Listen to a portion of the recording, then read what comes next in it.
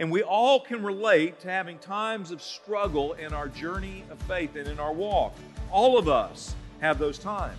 All of us have times where we fall short of His glory. There are times that we instead of living in that victory that is ours through Christ, we experience some kind of defeat. God has given you and me, who know Christ, everything we need for our life and for godliness. Thanks for tuning in to the Putnam City Baptist Church podcast. We hope this message encourages you wherever you might be. If you'd like to learn more about PCBC, visit us online at pcbc.tv. Now, here's Pastor Bill. It starts next Sunday as we celebrate our mothers on May the 10th. It's March 7th that we had our last worship together in this very space. But we have continued to worship together these past 8 weeks. It's hard to believe that it's been 8 weeks at sheltering at home and being quarantined. But now in the month of May, we can slowly start coming back together. And so we are excited about that opportunity. We've put several different plans together. As you've been seeing, I hope, in the month of May, we have a unique plan.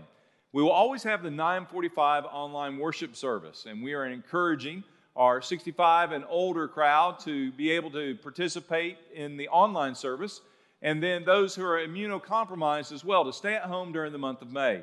But for those who want to get out and can get out, we're introducing a new way to worship together. At 11:05, starting next Sunday, we'll be meeting outside by our youth building, the Annex, and we're calling it Lawn Chair Church.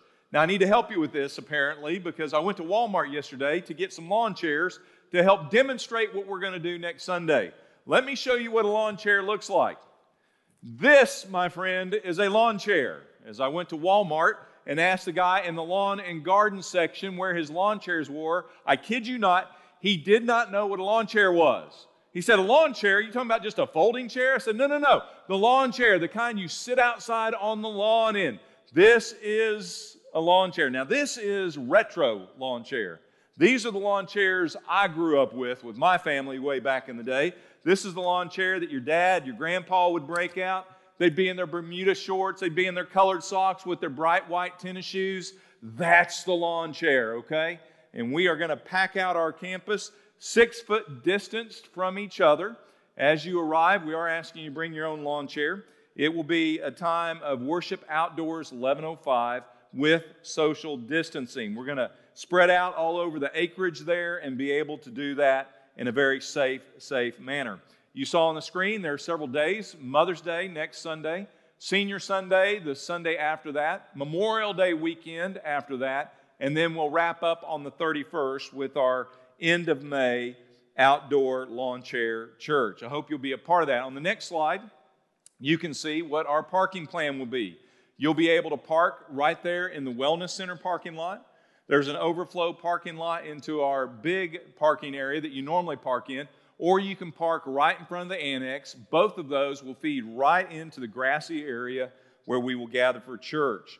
After church next Sunday, you will be able to take a picture with Mom. We'll have different drive-through lanes. You'll be able to take a picture together in the car. You can jump out of your car and take a picture together as a family that way. And remember the most unusual, unique Mother's Day 2020. Well, let's pray together. As we get ready for what God wants to say today, and as we get ready for what God is going to do in the days ahead, let's pray together.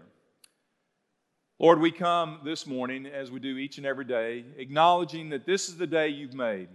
And Lord, we rejoice and we're glad in it because this is another day that we get to experience your grace and your transformative work in our hearts and in our lives. God, I pray that you are working all things together for your good, including this time of quarantine, and including a time where people are being reminded of how fragile life can be. I pray, Holy Spirit, that you be our teacher today. And Lord, as we bring an outdoor opportunity to our community, Lord, that you would give us favor within our city, that you would continue to give us favor through this online worship all around the world. But Father, right here in the shadow of our steeple, God, I pray that next week would be a great launch to a new way of ministering to our city. Lord, today we open your word and pray that your word would be alive and active in our hearts, for we ask it in Jesus' name. Amen and amen. Well, as we jump into Romans today, we'll be in the last part of Romans chapter 5, if you want to start turning there, and then the first part of chapter 6. Today, Paul is going to challenge us about the realities of a consistent Christianity. He's going to talk to us about the challenges and the struggles that we have in life, and all of us do. And what we're going to see today is that there are many Christians who've experienced God's saving power at the cross, which is what we call justification. And yet those who've been saved and those who have forgiveness from God may not be experiencing God's sustaining power through the Holy Spirit. That's what we know as sanctification. There are too many Christians today that are frustrated in their Christianity. They feel defeated, they feel discouraged, they feel like maybe at times they're even double-minded. And we all can relate to having times of struggle in our journey of faith and in our walk. All of us have those times. All of us have times where we fall short of His glory. There are times that we instead of living in that victory that is ours through Christ, we experience some kind of defeat. But we need to see in Scripture that God has given you and me, who know Christ, everything we need for our life and for godliness. Let's take a look at it. Romans chapter 5, verse 20. As we get to the last part of Romans chapter 5, the Apostle Paul has been speaking to his audience about showing them they are lost and needed a Savior, that there is a way to be saved, not through religion, not through just stopping the unrighteous things we were doing and trying to do better, but that there was only one man who could fix what one man, Adam, destroyed and broke. One man, Jesus, came to fix all of that. And now we see the reality of this and what it means in our life as we trust and place our faith in that Jesus. Look at verse 20. He points to the law that they had been looking to for their salvation and shows them why God gave the law. He said the law came in so that the transgression would increase. But where sin increased, grace abounded all the more. So that as sin reigned in death, even so grace would reign through the righteousness to eternal life through Jesus Christ our Lord. Now what does he mean that transgressions increased because of the law? What he was reminding them is from the time that Adam was created until the time the law was given through Moses, there was 2,500 years of human history. The first man, that one man, Adam, broke the only law there was, not to eat from the tree of the knowledge of good and evil. And from that moment, sin increased in the earth. Sin now came into the human experience. And from that day, 2,500 years to law, man lived just however he wanted to live. There was no law. There was no full understanding of sin, although there was a conviction, I believe, in lives. Although they knew something was wrong, nothing was stated. The law had not been given. Now, Paul says, the purpose of the law was not to save us, it was to show us we needed to be saved. And as the law was given through Moses, as the law was spelled out, as God's revealed will was given to us, we now could see very clearly, I've broken these laws. And so now our awareness increased, our understanding, man's understanding of sin increased. But because there was now an increased understanding, there was also this increased understanding of the need for grace. We couldn't fix it, that we couldn't save ourselves, but we come into a full understanding we need God's amazing grace. Now, some have misunderstood the doctrine of God's grace. Some think that because our sins are forgiven by God's grace, we can do anything we want. Matter of fact, I've heard a lot of people seek to challenge the doctrine of eternal security and say, Bill, if you preach that and if you believe that, then people will live however they want to live. Apostle Paul is going to address that false argument today. You'll see in Scripture God's answer to these things. So let's take a look at it. Romans chapter 6, verse 1, because Paul was going to answer the same questions that started happening with his audience. Look at it. What shall we say then? Are we to continue in sin so that grace may increase? Or in other words, so that sin, we just keep on sinning because that just gives God a bigger chance to show off how powerful His grace is. Do you hear not just it isn't humorous, and yet it's this ironic thing. When you finally hear what you're thinking, Paul says, stop and think about that thought. That doesn't even make sense. Why would you do that? The natural mind may go there. A natural person who looks at it says, well, man, if I'm under grace, then God's got to forgive me and God will forgive me, and the enemy may be lying to you about that, but that doesn't make it true. If you think that way about sin, it says more about where you are spiritually than it does about God's grace. There's something about the grace of God and the glory of the good news that immediately raises this issue in people's hearts. If sin is so completely taken care of by the forgiveness of Christ, then we don't really need to worry about sins, do we? I mean, let's just let His grace shine and let it be poured out on however we live.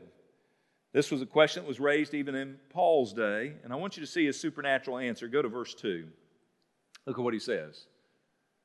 May that mindset and may that belief system, may it never be. He doesn't say, yeah, you're right, that's just the way it is, and man, aren't you glad that God forgives of all things, and you're okay and you can live however you want to live. He says, no, may it never be, exclamation mark. How? Now watch this. This is the key. You've got to understand this. I think some people have interpreted Christianity as accepting Christ, getting a ticket, and I go to heaven. That's Christianity. Now, Christianity is a new life. It is a transformed life. It is dying to the old way of living and now becoming a new creature in Christ. For look at what Paul says. How shall we who died to sin still live in it? In other words, Paul is saying, God forbid, absolutely, certainly not, no way. Are you kidding me? How can you even think like that? If you've ever experienced the power of God, if you've ever truly been transformed, there's no way that you can look at sin the same way ever again. No way. Because we who are in Christ, we have an exchanged life. Look at it again. He says, we died to sin. In other words, you gave up your old life in exchange for a new life. You die to your old life and your old nature, and you receive a new life and a new nature. Verse 2 is fundamental and foundational. It explains what happened when God saved us and what He's doing as He continues to work out that salvation each and every day. So there are three great phases of salvation that you have to see where God's at work. Paul said it in Philippians 1:6. I'm confident he who began a good work, he who began that salvation, he is the one who completes it. So the first stage of salvation is justification. And in justification, we're being freed from the penalty of sin. And then once we have been forgiven in that moment, then we start the work of he starts the work of sanctification, where He sets us free from the power of sin. And then the last part of our salvation is glorification. That's when we take our last breath on this planet, when the physical realm no longer is our realm, but we are now face to face with our Lord and Savior in that spiritual, eternal realm. And it's at glorification that we are set free from the presence of sin. And so in all those things, God is at work, and God is choosing to do that in your life. If you've never trusted Christ, if you don't know Him, you know Him maybe in your head but not your heart, today God wants to do that work in your life. God wants to justify you, forgive you of your sins, and give you His grace. It's a gift to be received. He wants to work throughout your life to free you from the power of sin and then give you that heavenly place we sang about earlier together with the praise team, that place in heaven. Heaven is our home, away from the presence of sin. Now, we have to remember the lessons of last week from earlier in chapter 5. He pointed out that we were in Adam. That means we were dead in our sin and we had a sinful nature. But all throughout chapter 5, he's been teaching what it means to be in Christ, a new creation, a new type of creation. Not just a better improved, but a completely transformed, totally radically new creation. That's who you are in Christ Jesus. And as this new transformed creation, we no longer live for sin. We don't live for that old sin nature. That was crucified with Christ and was put to death. But because of our new nature, Christ now lives in us and through us. But the problem is, sin wants to keep living in us. Now, there's a great debate at this point. There are some who believe that as a Christian, we just get a second nature, and so we have two natures, our old sin nature and our Christ nature. And I don't happen to believe that that's what is taught here in Scripture. We're going to dig this out, and we're going to see that the Scriptures teach that we have one nature. When we were born in this world, we were born with Adam's nature. We were born with Adam's DNA, and we had the sin nature. In Christ, we are totally, radically transformed, and we become something completely new, and we have the nature of Christ, His nature, in us. And if that is true, it is, if that's what Scripture teaches, it does, then why do we still struggle with sin? Some say, well, it's because of our sin nature. Well, I want you to see what Scripture does teach. Hold your place in Romans. Look at Galatians chapter 5 and verse 17. Paul talked about this battle, and he talked about this struggle. What it's like now that we have this new nature. Here's the reality, verse 17. The flesh, see, we still live in a flesh. We still live in this world.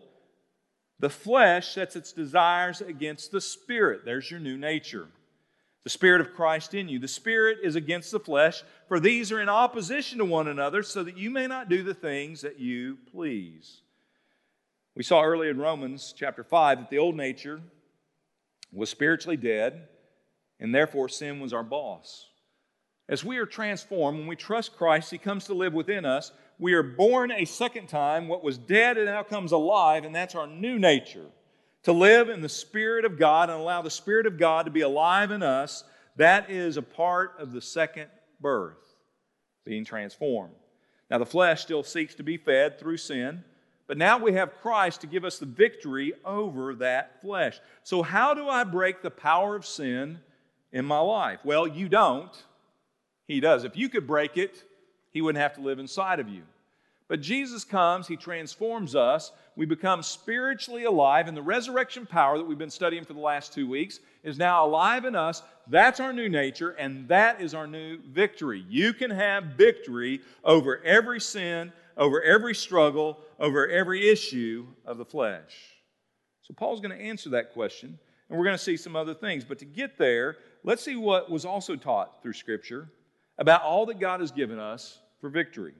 You can hold your place, or you're keeping Romans there. Let's move over to 1 John chapter 3 and verse 9.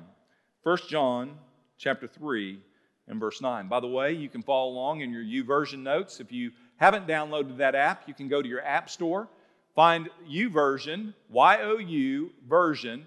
It'll have a Holy Bible icon, and that will allow you to have all the scriptures we look at each and every week. Also, you're going to need the YouVersion app next week when we're outside. If you come for outdoor worship, all of the words of the songs will be posted there in YouVersion as well. Let's take a look. 1 John chapter 3, verse 9. No one who is born of God practices sin, because his seed abides in him. John, under inspiration of the Holy Spirit, was giving us this understanding that when you are truly born of God, when there's been that second birth, you may struggle with sin, and sin may crouch at your doorstep, and sin may be trying to woo you, but you no longer live in sin. It doesn't say you won't struggle with it. It just simply says you won't practice that sin. You won't live under its power. Because why? Not because now you are more spiritual and in yourself have the strength, but in His seed, in Christ who lives in you. He is your hope, He is your victory, and He is your strength.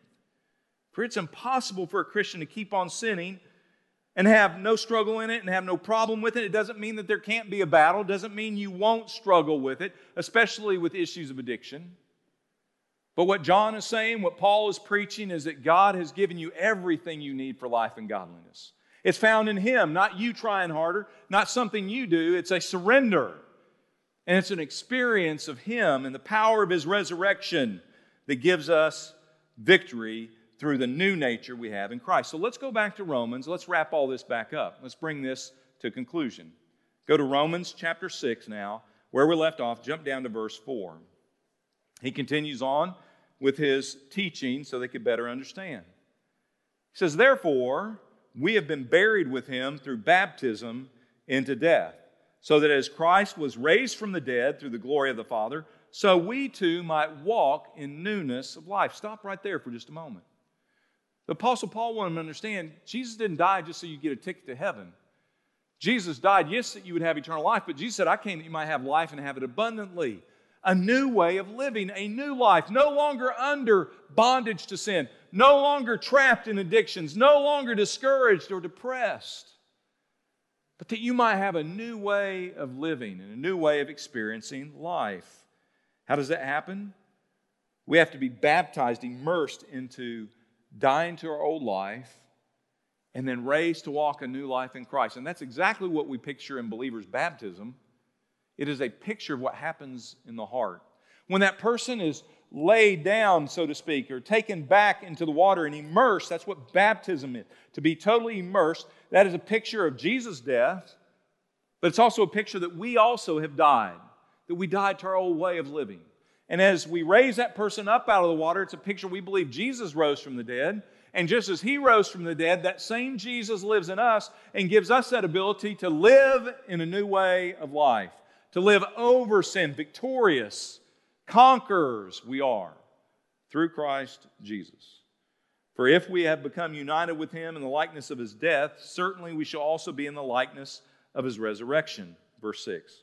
Knowing this, that our old self was crucified with Him, in order that the body of sin might be done away with. Now notice that part of verse 6. Our old self was crucified.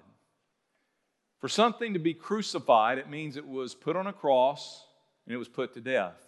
The Apostle Paul was saying Jesus died on the cross. Yes, we understand that. He died for our sins. But in that, as we exchange our old life for a new life, we have to understand we also have died. The old Bill Hulse, the old sin nature is dead. And I receive a new nature. I receive Christ in my life. Now look at this. The old self was crucified with Him in order that our body of sin might be done away with. That means rendered powerless. So that we would no longer be slaves to sin, for He who has died is freed from sin. Hold your place there. We're going to come back, but I want to document this again in Paul's preaching. It's found over in Ephesians chapter 4 and verse 22. Again, we see the same concept. Again, anything we see in Scripture should be documented in the full counsel of God's Word. So in verse 22, he says that in reference to your former manner of life, he talks about the old way of living. You lay aside the old self, which is being corrupted in accordance with the lust of deceit, that you may be renewed in the spirit of your mind and put on the new self. So in other words, the Apostle Paul was teaching, you don't live under the old ways and the old nature and just get a new home someday. No, everything is new.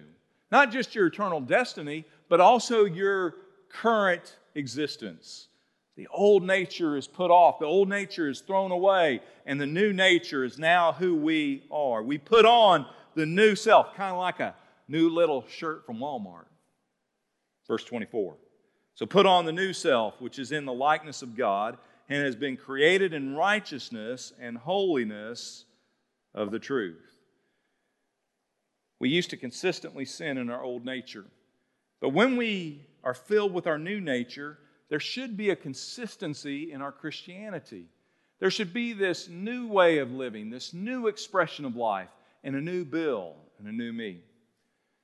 Do we struggle with old things? Yes. Do we struggle with sin that we used to party with or embrace and hug? Yes. But we don't live in that old nature. We live in the new nature. And so, very quickly, there are 3 keys to consistent Christianity. 3 things that are taught that if you will experience these each and every day throughout the day, you can live out a consistent Christianity. Just write these down real quick. First is found in Romans chapter 6. Go back there to Romans chapter 6 and verse 11. The first thing we see is this. He says, in the same way, count, circle that word count yourselves dead to sin, but alive to God in Christ Jesus. Some translations use the word not count. It's really a word they use reckon. Reckon. Write that word down. It starts with the letter R. Reckon. Reckon yourself dead to sin. That word reckon is actually a business term. It is an accounting term. It means to compute, to calculate, to consider, to look at the books and to draw the conclusion of what is accurate and what is true. He says every day that we wake up, we need to look at the book the Holy Book. We need to look at truth, and we need to reckon ourselves. We need to confess, I am dead to my old life. I am dead to sin. Whatever the struggle, whatever it is the enemy is trying to use to bring bondage into your life, reckon yourself dead to that. You start there. That's the first step. You speak death to that. You take up your cross in that area and you say, I will not live for that today. That will not live in my life. I crucify that area of sin or that specific sin. I reckon myself dead and I reckon myself alive in Christ. I call it kill and fill.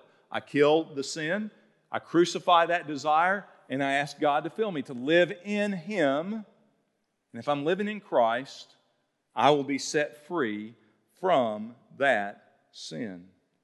Drop down to verse 12. If you get down to verse 12, we see the second step to consistent Christianity. The first one is to reckon ourselves dead to sin. The second thing we see here is resisting the pull of sin. Look at verse 12. Therefore, do not let sin reign in your mortal bodies so you may obey its lust. And do not go on presenting the members of your body to sin as instruments of unrighteousness.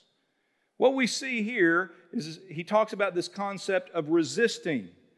Not caving in and not giving in and not just saying, well, that's just who I am and that's just the way I was made. That's just my natural desires. That's just who I am. No, that's who the enemy wants you to be. That's how the enemy wants to destroy you. And yes, it may be tempting. And yes, it may be desirable to your eye. And yes, you may desire it more than you can ever express to anybody. But that doesn't mean it has to be you. You can resist that.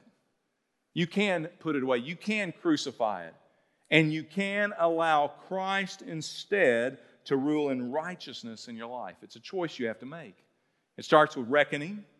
It started going back to the reality of, no, I'm dead to sin. I will not live in sin today. And then as sin tries to come, you resist it. You resist the pull of sin. And then he gets to the third reality of a consistent Christian is found in verse 13. But instead, present yourselves as those alive from the dead, and present your members as instruments of righteousness to God. For sin shall not be master over you, for you are not under the law, but you are under grace. When it says present yourselves, render is another word there. Render yourself to Him. So we have reckon, we have resist, and we have render. Render yourself means to present. It means literally to relinquish. It means I will not live for me, but it is a picture of surrender. I present myself to my Master. I present myself to Him and say, Lord, I don't want to live for my own desires. I don't want to live for sin. But Lord, I want to live for You, and I surrender to the Lord of my life. It is a rendering. It is a voluntary surrender. Remember what Jesus said? Remember when they brought Him a coin and they said, what about this Caesar thing?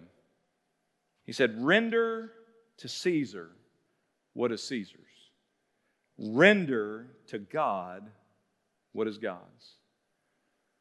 That coin was created by Caesar and for Caesar. It was a part of the economy of that day. It was a coin that had his image on it. And he said, what is Caesar's, render back to Caesar. But whatever God has stamped His image on, render back to, present, submit back to Him. What does God put His image on? You and me. We were created in the image of God. We are to render ourselves to Him. We who are saved, we are redeemed, we have been purchased back by the blood of Christ, and we need to realize we are not our own. We've been stamped with His image.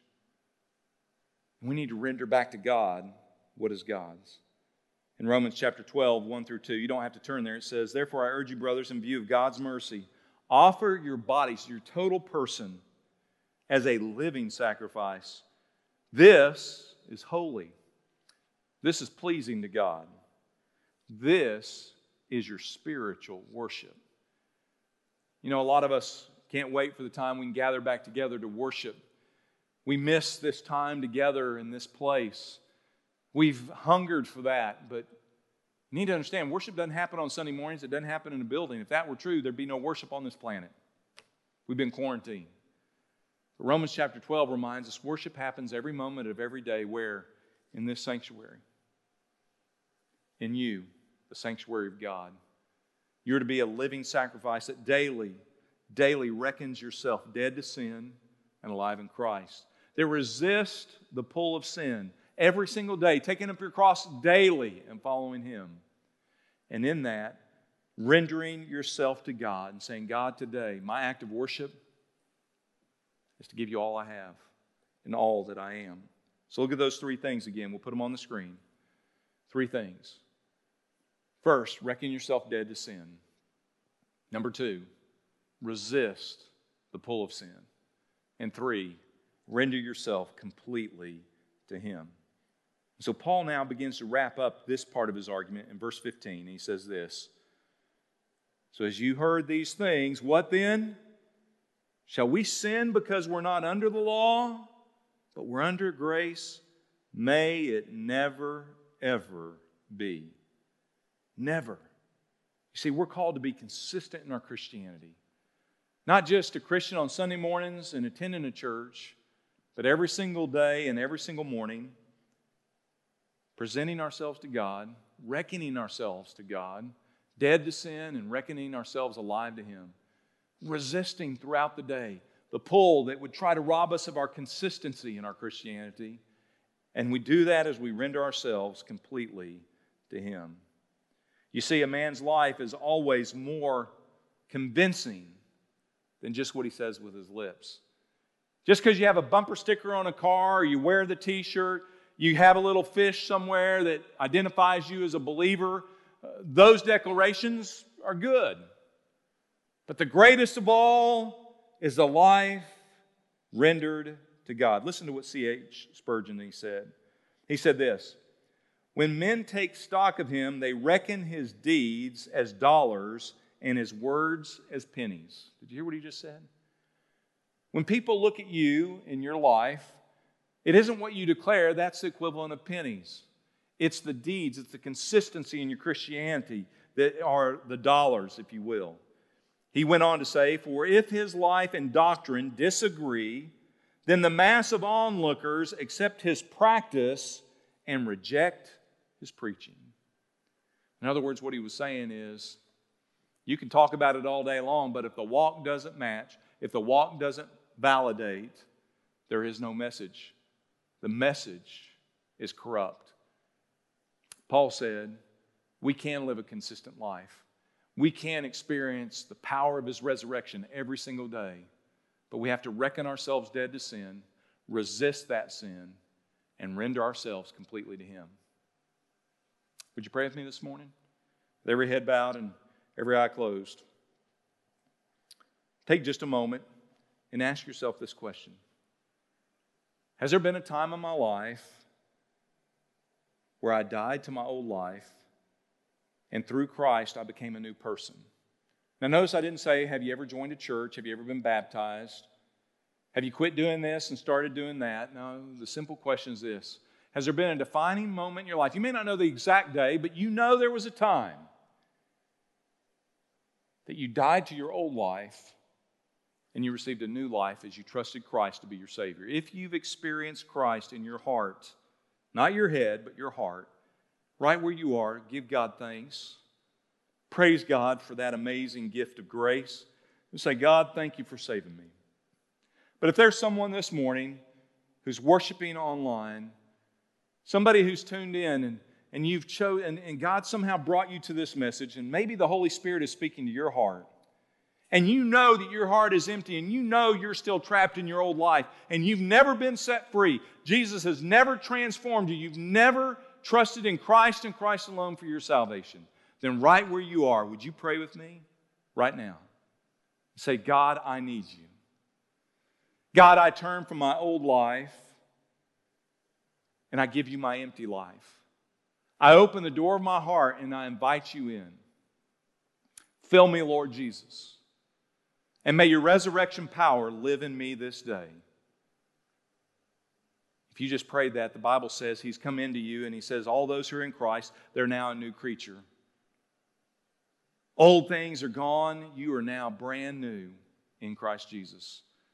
Would you just say, thank you, Lord, right now? Just say, God, thank you for saving me. God, thank you for saving me. God, thank you for saving me.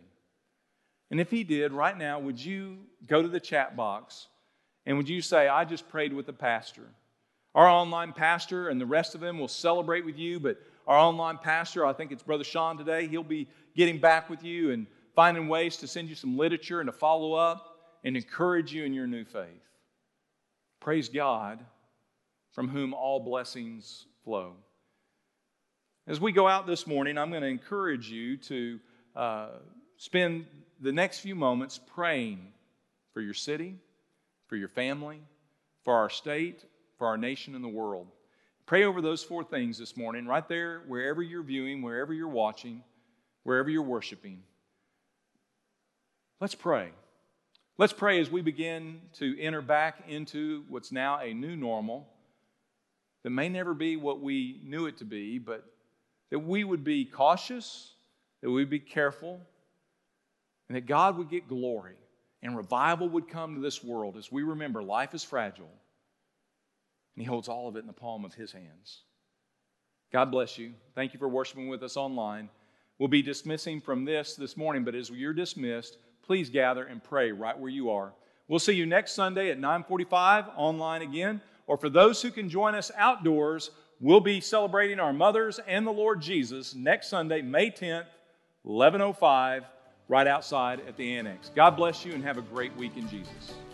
Thank you for spending time with our church family.